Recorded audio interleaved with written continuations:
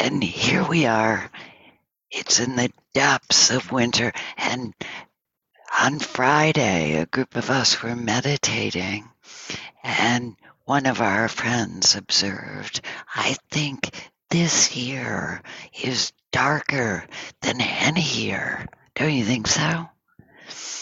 And I'm not sure if it's physical that suddenly the world is plunged into more darkness, but certainly it feels that way as we live with uncertainty, as the pandemic goes on and on. So I was reminded of the great quote by Albert Camus: in the midst of winter, in the depths of winter, I finally learned there was within me an invincible summer. And that made me happy. And it finally dawned on me today that he didn't mean a relentless, sunny attitude, but warmth, warmth, so that we can practice right now whatever you bring to this space, whether you feel happy or tired or fearful or optimistic, or you're not sure what you feel. Notice that you can meet this with a kind acceptance. You can be just like this, and not just like this alone, but with others. And I've mentioned before, and you've probably heard in other sources, that the Buddha's beloved attendant Ananda once said, Buddha, aren't friends, noble friends, half of the holy path, the holy life? And he said, no, Ananda, noble friends are the whole of the path. And this can seem like a paradox to bring up. Here we are in our separate homes on a dark night, physically apart. But notice that this practice of friendliness is the core of this ancient practice, metta, loving kindness, loving friendliness. This attitude of friendliness is something that you can bring to yourself and to others in this space.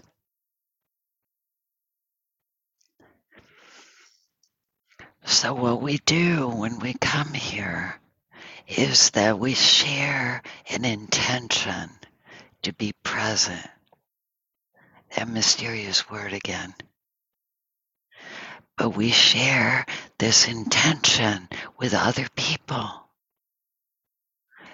so that no matter how you're feeling, how lonely or frightened or tired, you can let yourself soften into the understanding that you are sitting with others who share a wish to be connected to their deepest, truest experience and relate to the world, to others from that place. And we lost Bell Hooks this week, a wonderful scholar and activist and author who also was part of the Buddhist community.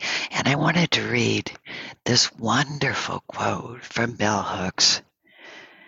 Knowing how to be solitary is central to the art of loving. When we can be alone, we can be with others without using them as a means of escape. Isn't that wonderful? As we learn how to be with ourselves, to be solitary in the sense of bringing the attention home, we can begin to be with others without using them as a means of escape. And we're given this extraordinary opportunity because we meet in our separate homes together to begin to practice what it could be like to be with your own deepest solitude and open outward from that truth. And we begin to discover, or we discover again and again, that this is not a philosophy, but a practice of softening and opening towards all of your experience. It's not a practice about manipulating and altering your experience, finding a better state, self-improvement. It's a practice for learning to open, to touch all of our experience with an open and caring attention. It's like how it feels to be with a loving friend. So I recalled a tiny story that makes this point. There was a very famous dervish, Sufi master, and there was something about him so that he'd just sit in a cafe and people would be drawn to him because he had some ineffable, inviting presence. And inevitably, people would ask him questions about the holy life or about awakening. And inevitably, he would give one simple answer. When they would say, "How did you get to be so holy or awakened?" He'd say, "I know what's in the Quran." And you could substitute the Pali Canon or the Torah or the Bible, any great holy book. I know what's in it. So one day, this very aggressive, achievement-oriented fellow said, "Well, tell me exactly what you mean by what's in the Quran." And he said, very calmly and sweetly, 2 pressed flowers and a note from a beloved friend. Isn't that lovely? That it's not about collecting and seizing upon sayings from holy books or great books. It's about opening to remember, allow ourselves to recall how it feels to be loved exactly as we are. That's not to say that we indulge and condone every behavior we have or others have, but our intention and our heart, the heart of our practice, is not to change ourselves, but to be with what arises with loving friendliness, with that sunniness, which isn't blinding but a warmth.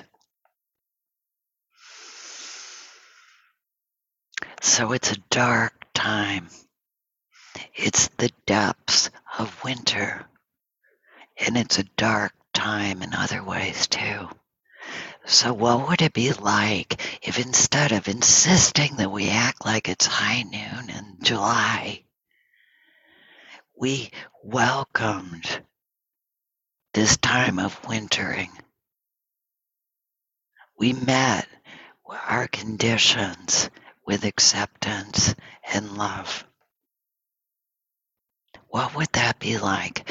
A friend of mine is living with cancer, And she has discovered the great difference between wellness and well-being. I was so touched when she shared that with me. That wellness is a state of, as we know, having the good fortune of everything in balance and working well and feeling good. But well-being is something quite different. Well-being is being trusting, like Camus discovered, trusting that there is within you something that can meet whatever comes. And just with interest, with kindness, with care. Something within you remembers that what really matters in the end isn't a collection of books or sayings, but remembering that feeling of being with love and acceptance, being with ourselves begins to make us capable of being with others in a new way. So here we are on Zoom, and things are spiking and all this. And I invite you, before we sit, to realize I was talking with another friend about how the root of the word sacred means to set apart. And she said that's so interesting because there's a Hebrew word for holy that comes from Kaddish, which also means to set apart. That we can look at this time we have on Sundays and Wednesdays as a little bit of time that we set apart, not to be engaged in the usual ways, but to deepen and soften into our own solitude with others. So let's sit together and see. And so we take a comfortable seat. I like the word comfortable because I encourage you to not strive, but to be upright and relaxed, with most of your attention on making space for this being, your being, however you're feeling. Let the eyes close and just notice how it feels to be you right now.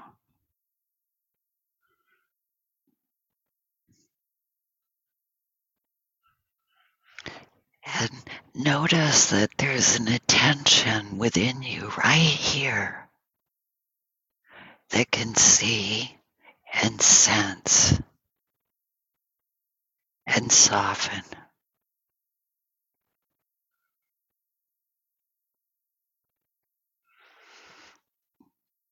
Let everything happen, all your thoughts and all your feelings and all your sensations.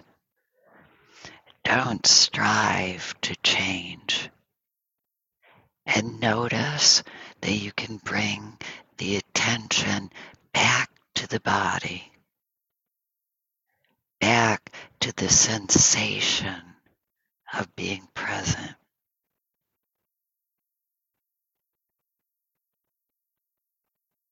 Breathing, sensing, feeling the weight of the body.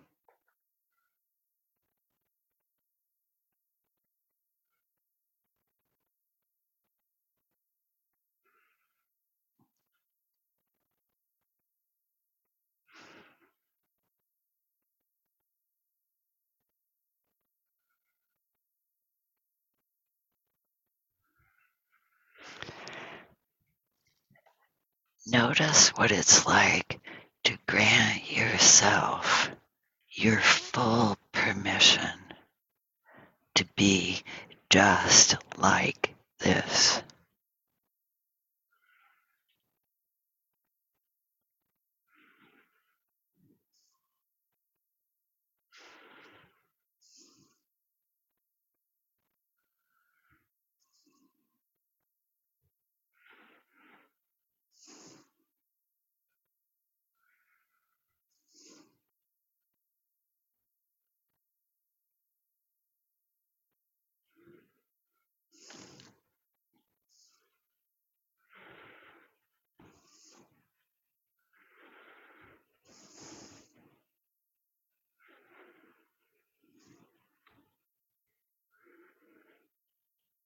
And when we make this movement of return to the body, to the present moment, we settle down and open up.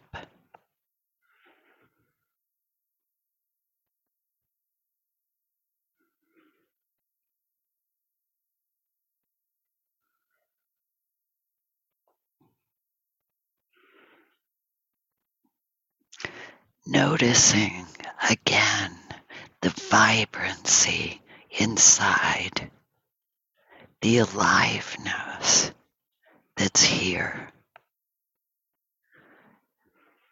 the attention that sees without comment, without thinking, with acceptance,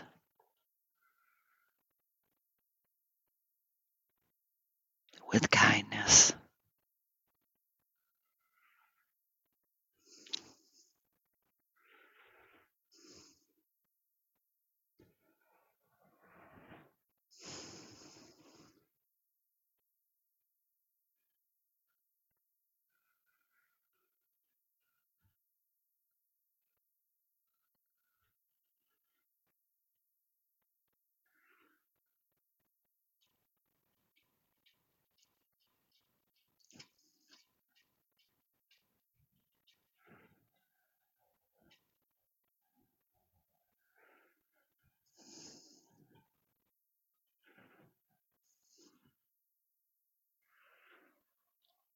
Just rest in stillness.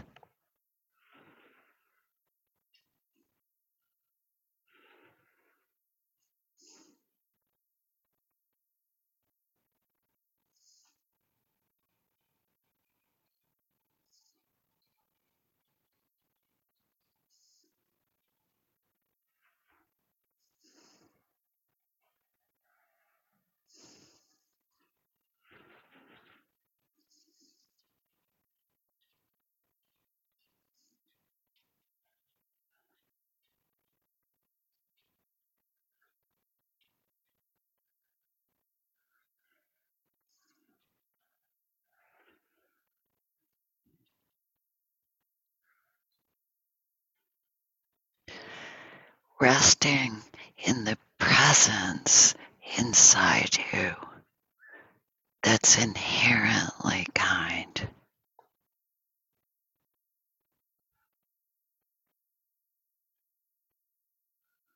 accepting.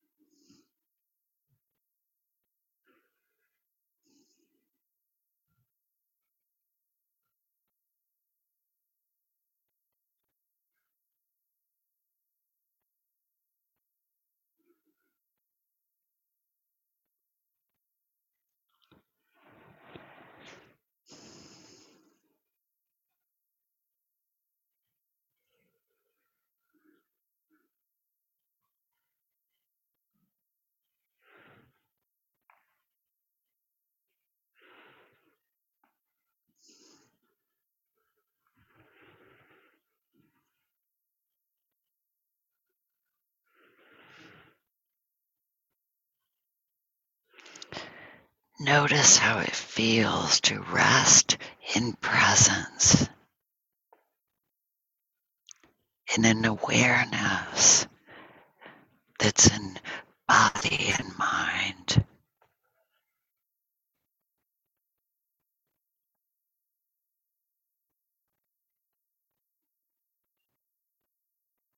and heart.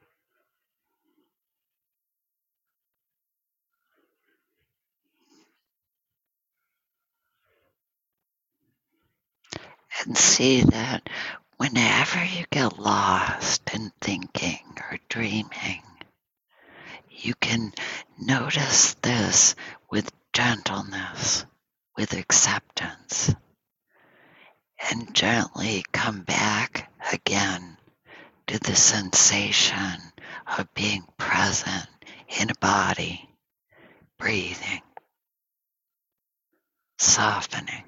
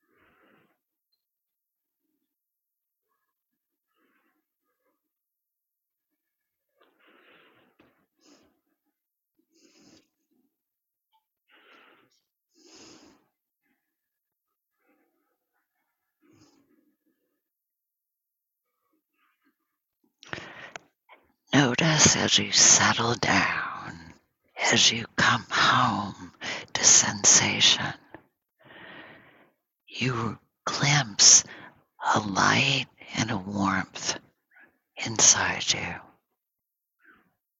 an attention that meets what comes with interest and kindness, and infinite patience.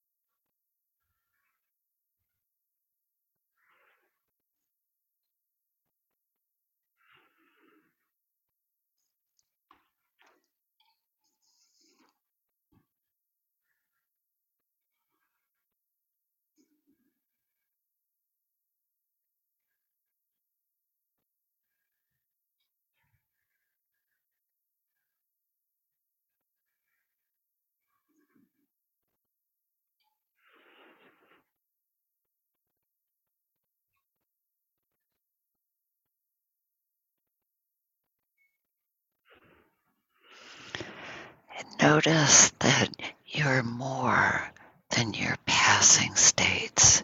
You're also this kind willingness to be with what comes,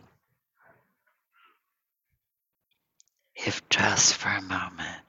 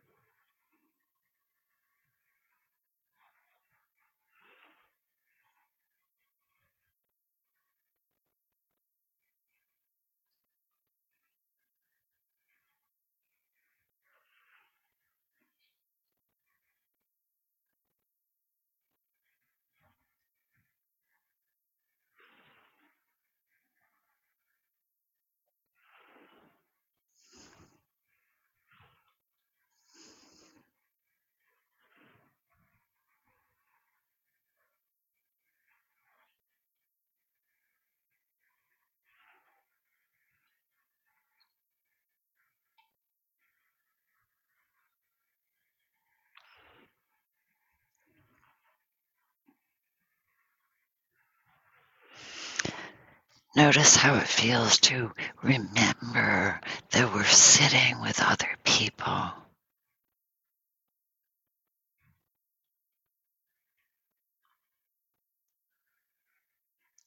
who share our wish for presence,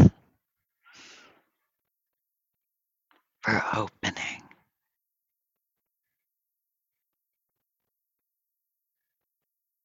for coming home to our deepest experience.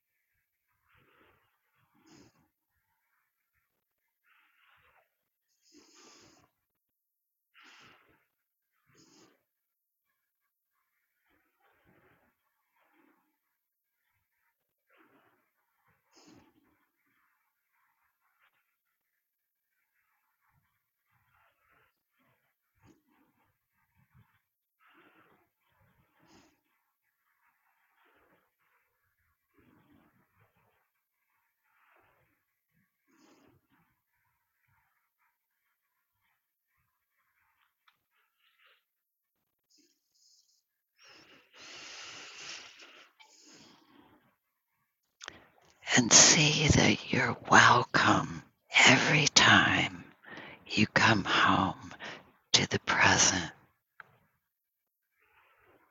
welcomed by an attention that sees without comment, with love and acceptance.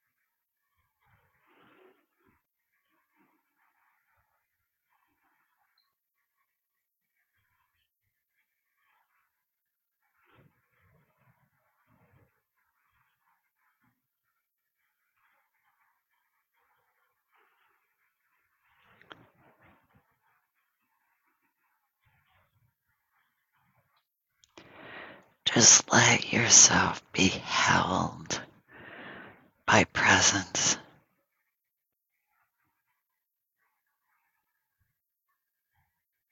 Seen with kind attention.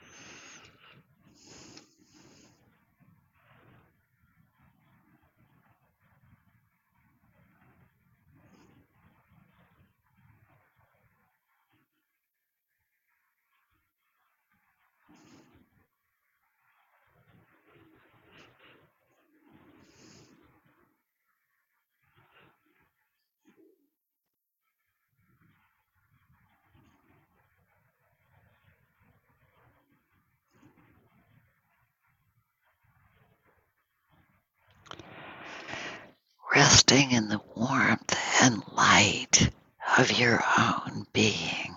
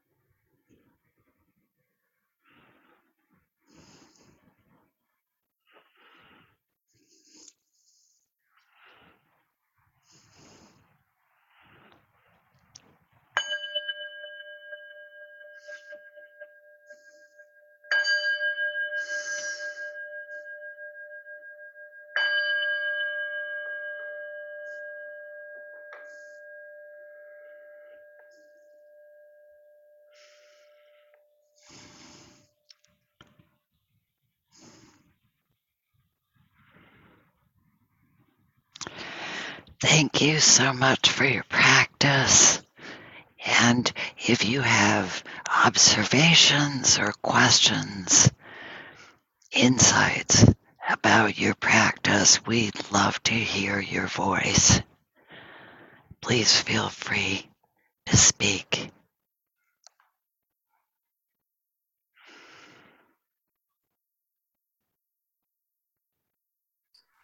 Well, hi everyone, first of all. Thank you for sharing with me. I think I got the kindness to myself practice down pat today because I fell asleep about 6 times. And suddenly I hear your voice and I would come back to myself and feel so renewed and so unself-conscious. It was a new experience. So even though I was sleeping, which I shouldn't, obviously, something good came out of that. So there's been progress. Thank you. Well, thank you. And maybe you should have been asleep. I mean, you could be tired. It's winter, and it's time to hibernate and rest. But seriously, it's an opportunity when things like that happen, when we fall asleep, then we come back. to notice how quickly we jump to judge ourselves, don't we? Or admonish ourselves, or I shouldn't be doing that. And to begin to realize that our practice could open up so that it's not just when we're beautifully present, but also when we find ourselves asleep and we come back, our practice can expand that way. Yes, I found myself so glad to be where I was when I realized in that split second. Yeah. Yeah, I wanted to also just quickly mention about the darkness you spoke about this winter. My husband on Friday said to me, we were driving in the car on a parkway, said, "Isn't it extra dark tonight?" And I looked around and I said, I can't say. It's a full moon. And yet when we looked out to our left, especially, it was total darkness. I can't imagine how that was possible with a full moon beaming down on it. It's interesting that you spoke about that. Yeah. And notice, and this is an invitation for all of us to notice that in a physically dark time like this, it's a perfect condition to notice the warmth and light inside our homes, inside ourselves. And don't fight the darkness. Now that you said that, I'm realizing I didn't find it as dark. I mean, it was dark, but it didn't bother me. And I'm not fond of the dark, or I never used to be, but it didn't bother me. And that's encouraging as well. Thank you. Yeah, thank you. And then someone shared a beautiful quote from Rilke, I believe in night, some weeks ago, that what if these dark times or these times of being more limited or enclosed and meeting together like this were also wonderful times for experimenting with the possibility that the darkness isn't necessarily something fearful, but possibly something that can nourish us and bring new possibilities for understanding. And by that, it sounds vague, but concrete example. My daughter introduced me to this YouTube show with this young woman who relocated to a village in the north of Sweden. It's dark from a city to this life. And at first you see her kind of bucking against the darkness, how to feel vigorous and awake and do breathing and take ice baths. And then slowly coming to understand that the darkness is its own gift, that it's a time for more rest. It's a time for this kind of reflective energy, or being cozy together, or there's something extraordinary about bringing loving kindness to yourself. And we almost never do. We're parched for it. And specifically in times when we fall asleep, or we're tired, or we're confused, or bereft. What would it be like if we didn't bully ourselves into quick change, but instead brought loving kindness to that state, that difficult state?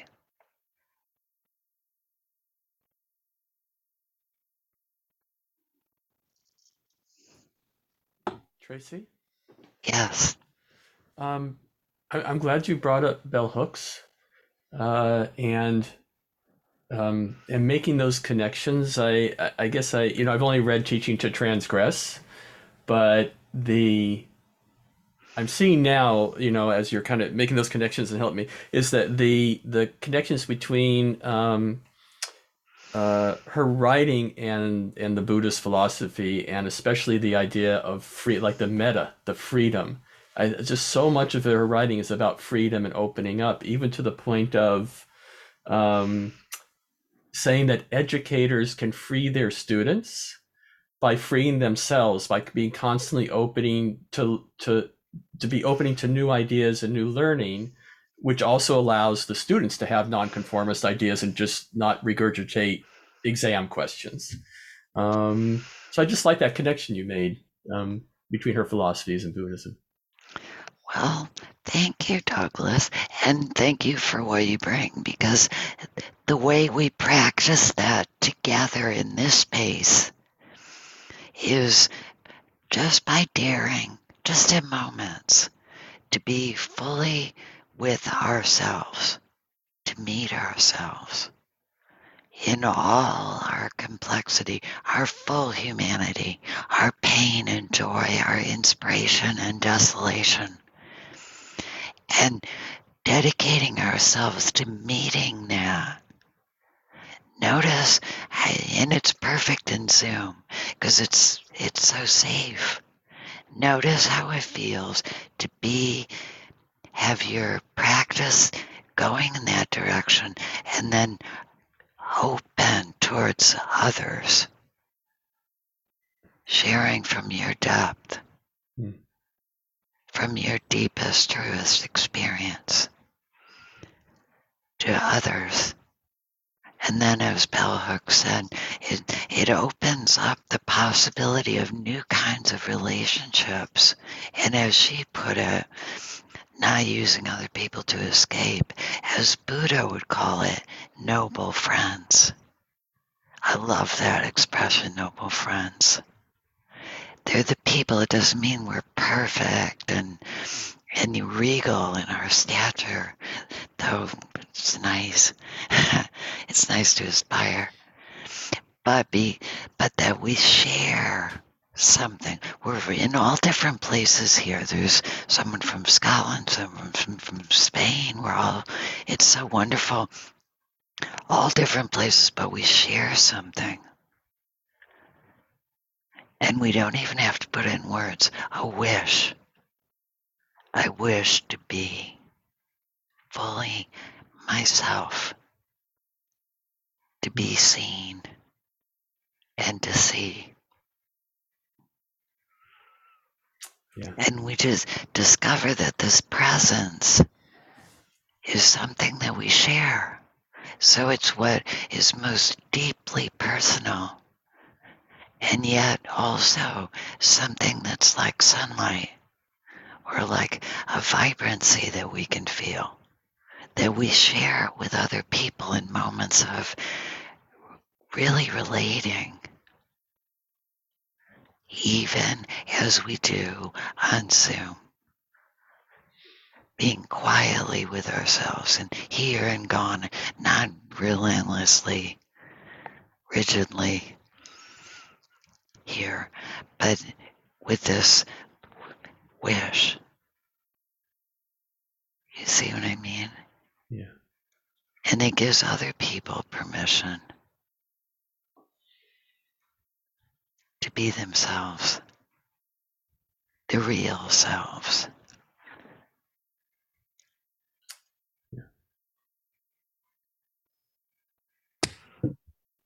Hi, Tracy.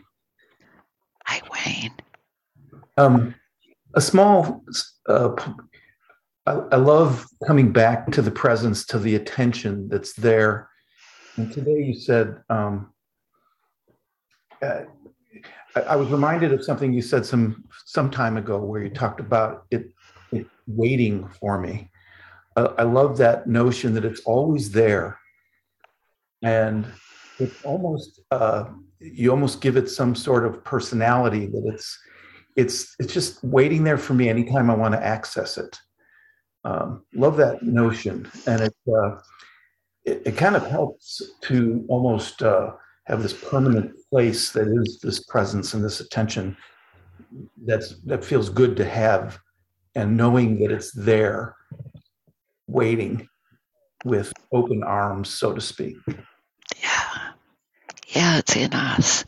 And it's a perfect time of year. The reason I love that little dervish story, I know it's in the Quran, 2 pressed flowers and a note from a beloved friend, is that we can start to make our practice radically simple. That it's not so much solving and having grand thoughts, but remembering how it feels to be met. You know those times when someone sat with you and really saw you for a moment. Even you might not even see yourself, but they might have fanned a little spark in you, helped you remember your basic goodness or your kindness. And to make your practice one, not so much of thinking, but of actions, this action of meeting your experience with that kind of loving presence. Just that. And like I was quoting Rilke, being patient with everything unsolved in your heart, it goes on to say, and letting yourself live into answers. You're just bringing the attention. That's it. And sometimes I've actually said to myself as an exercise, I could live this way forever. Even if it's a moment of complete desolation or something, just as an experiment. What would it be like to be completely comfortable, just like this, without always being on a hot stove? I gotta change. Just the opposite. And we begin to see how our lives can open.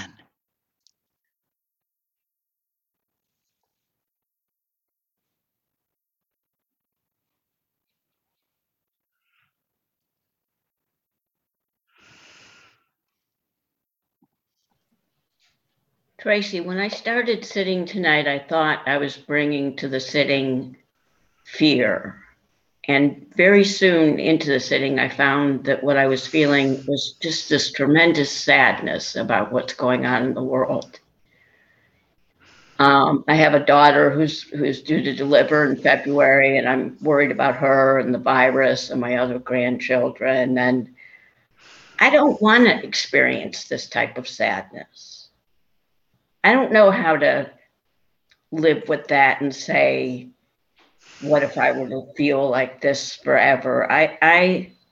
How can I? But that's what I felt during the sitting, just this welling up of sadness. Yes, yeah. And I think you have a lot of company in this room and beyond. And I realize that saying I could live this way forever can sound dire, but what I mean is it's a practice for remembering slowly, moment by moment, that we're not just the sadness, we're also the attention that sees with kindness. We're not just what happens to us or what has happened to us.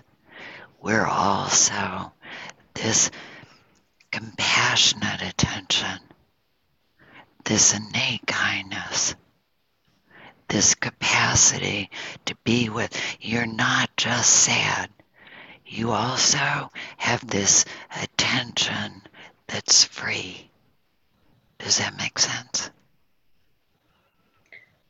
I'm not sure. Yeah. It might not make sense in words, but I invite you to practice just up comes the sadness when you're sitting alone or you're sitting here. And notice what the mind does, what the body does too. There'll be contracting sometimes or heaviness, and the mind will try to push it away or resolve it or reject it. I don't like this. Right. judge it. So all that's going on. And you notice all this going on. And also notice that just for a moment, you can practice just seeing this. And not in a kind of cold, clinical way, Right. but with warmth, with friendliness, with love. Sadness is arising. So you're seeing it, and it can bring about a feeling of not being alone. That Right. there's there's a presence with you. And this is no small thing. This is the nuts and bolts of waking up. As we begin to be able to be present for moments, we're part of this force that's more awake, more sensitive, more responsive. So even in the outer world, we can be a force for good or well-being. You see what I mean? Yes. Thank you.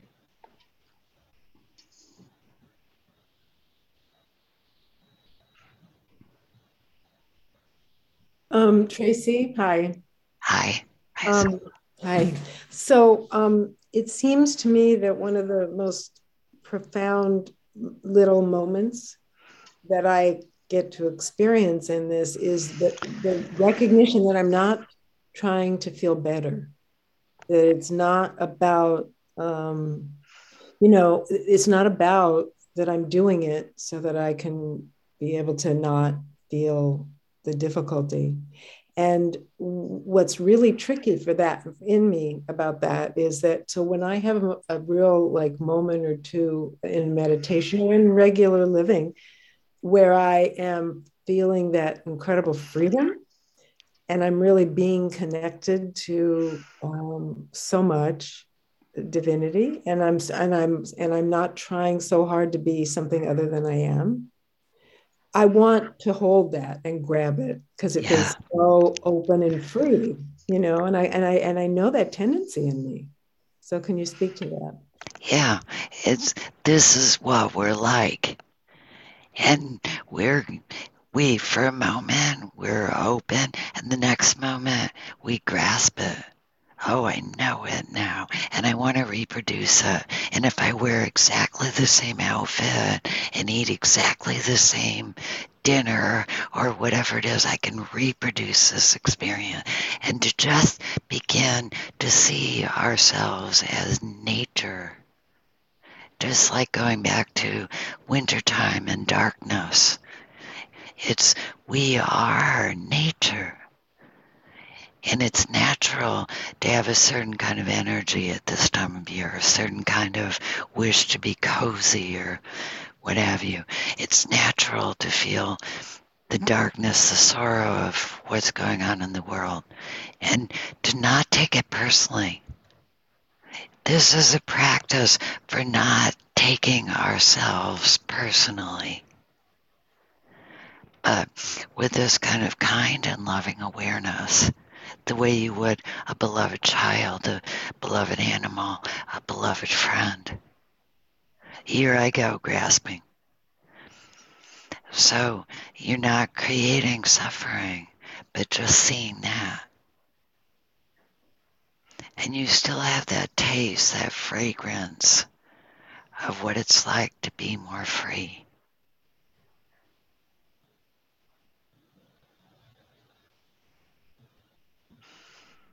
You're just not insisting that it stay.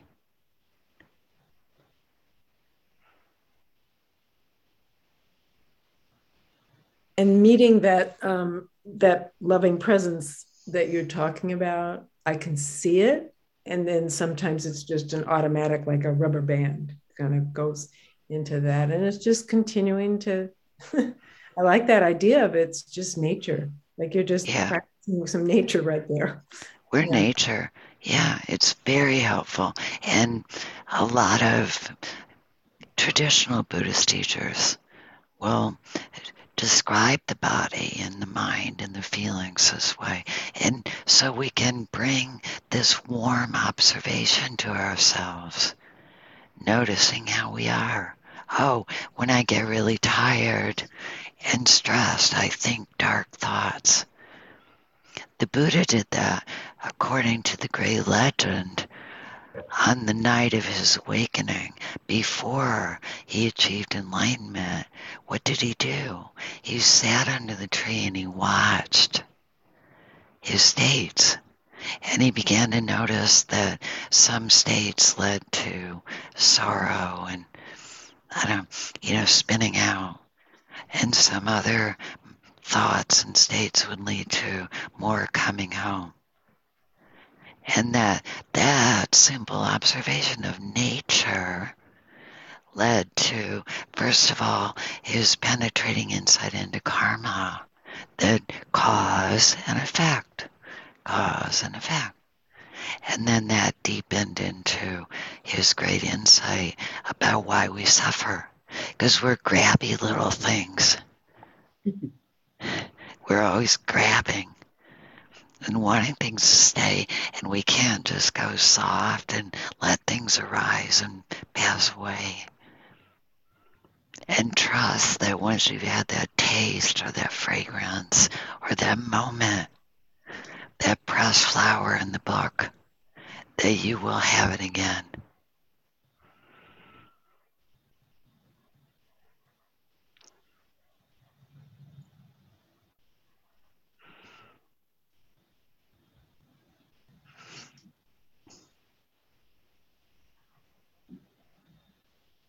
And also trust, as we come to close, that we have each other.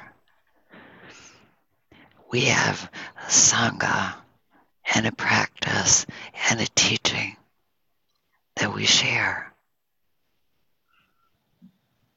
We're not alone.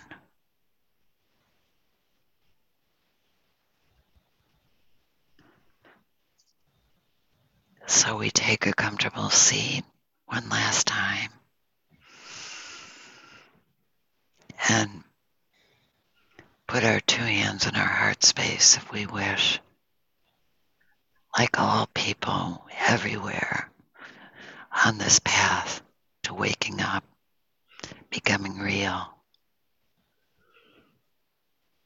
And we feel gratitude for the practice and for this community, not just the people who are present, but people in all times who join with us. And we don't keep the practice just for ourselves. We let it shine out in all directions to all beings, everywhere, everyone here in this space, and everyone, everywhere, in all worlds, including ourselves.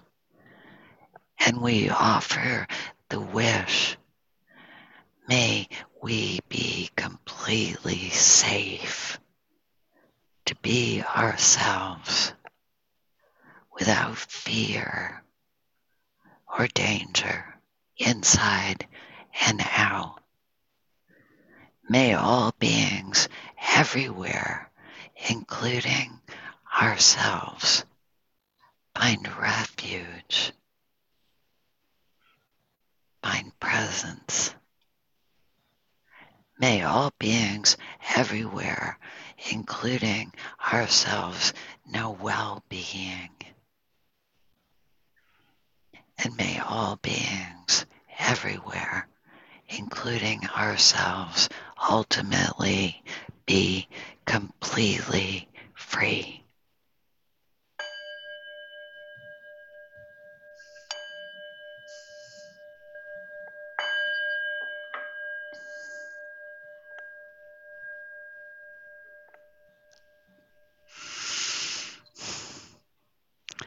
Thank you so much, my noble friends.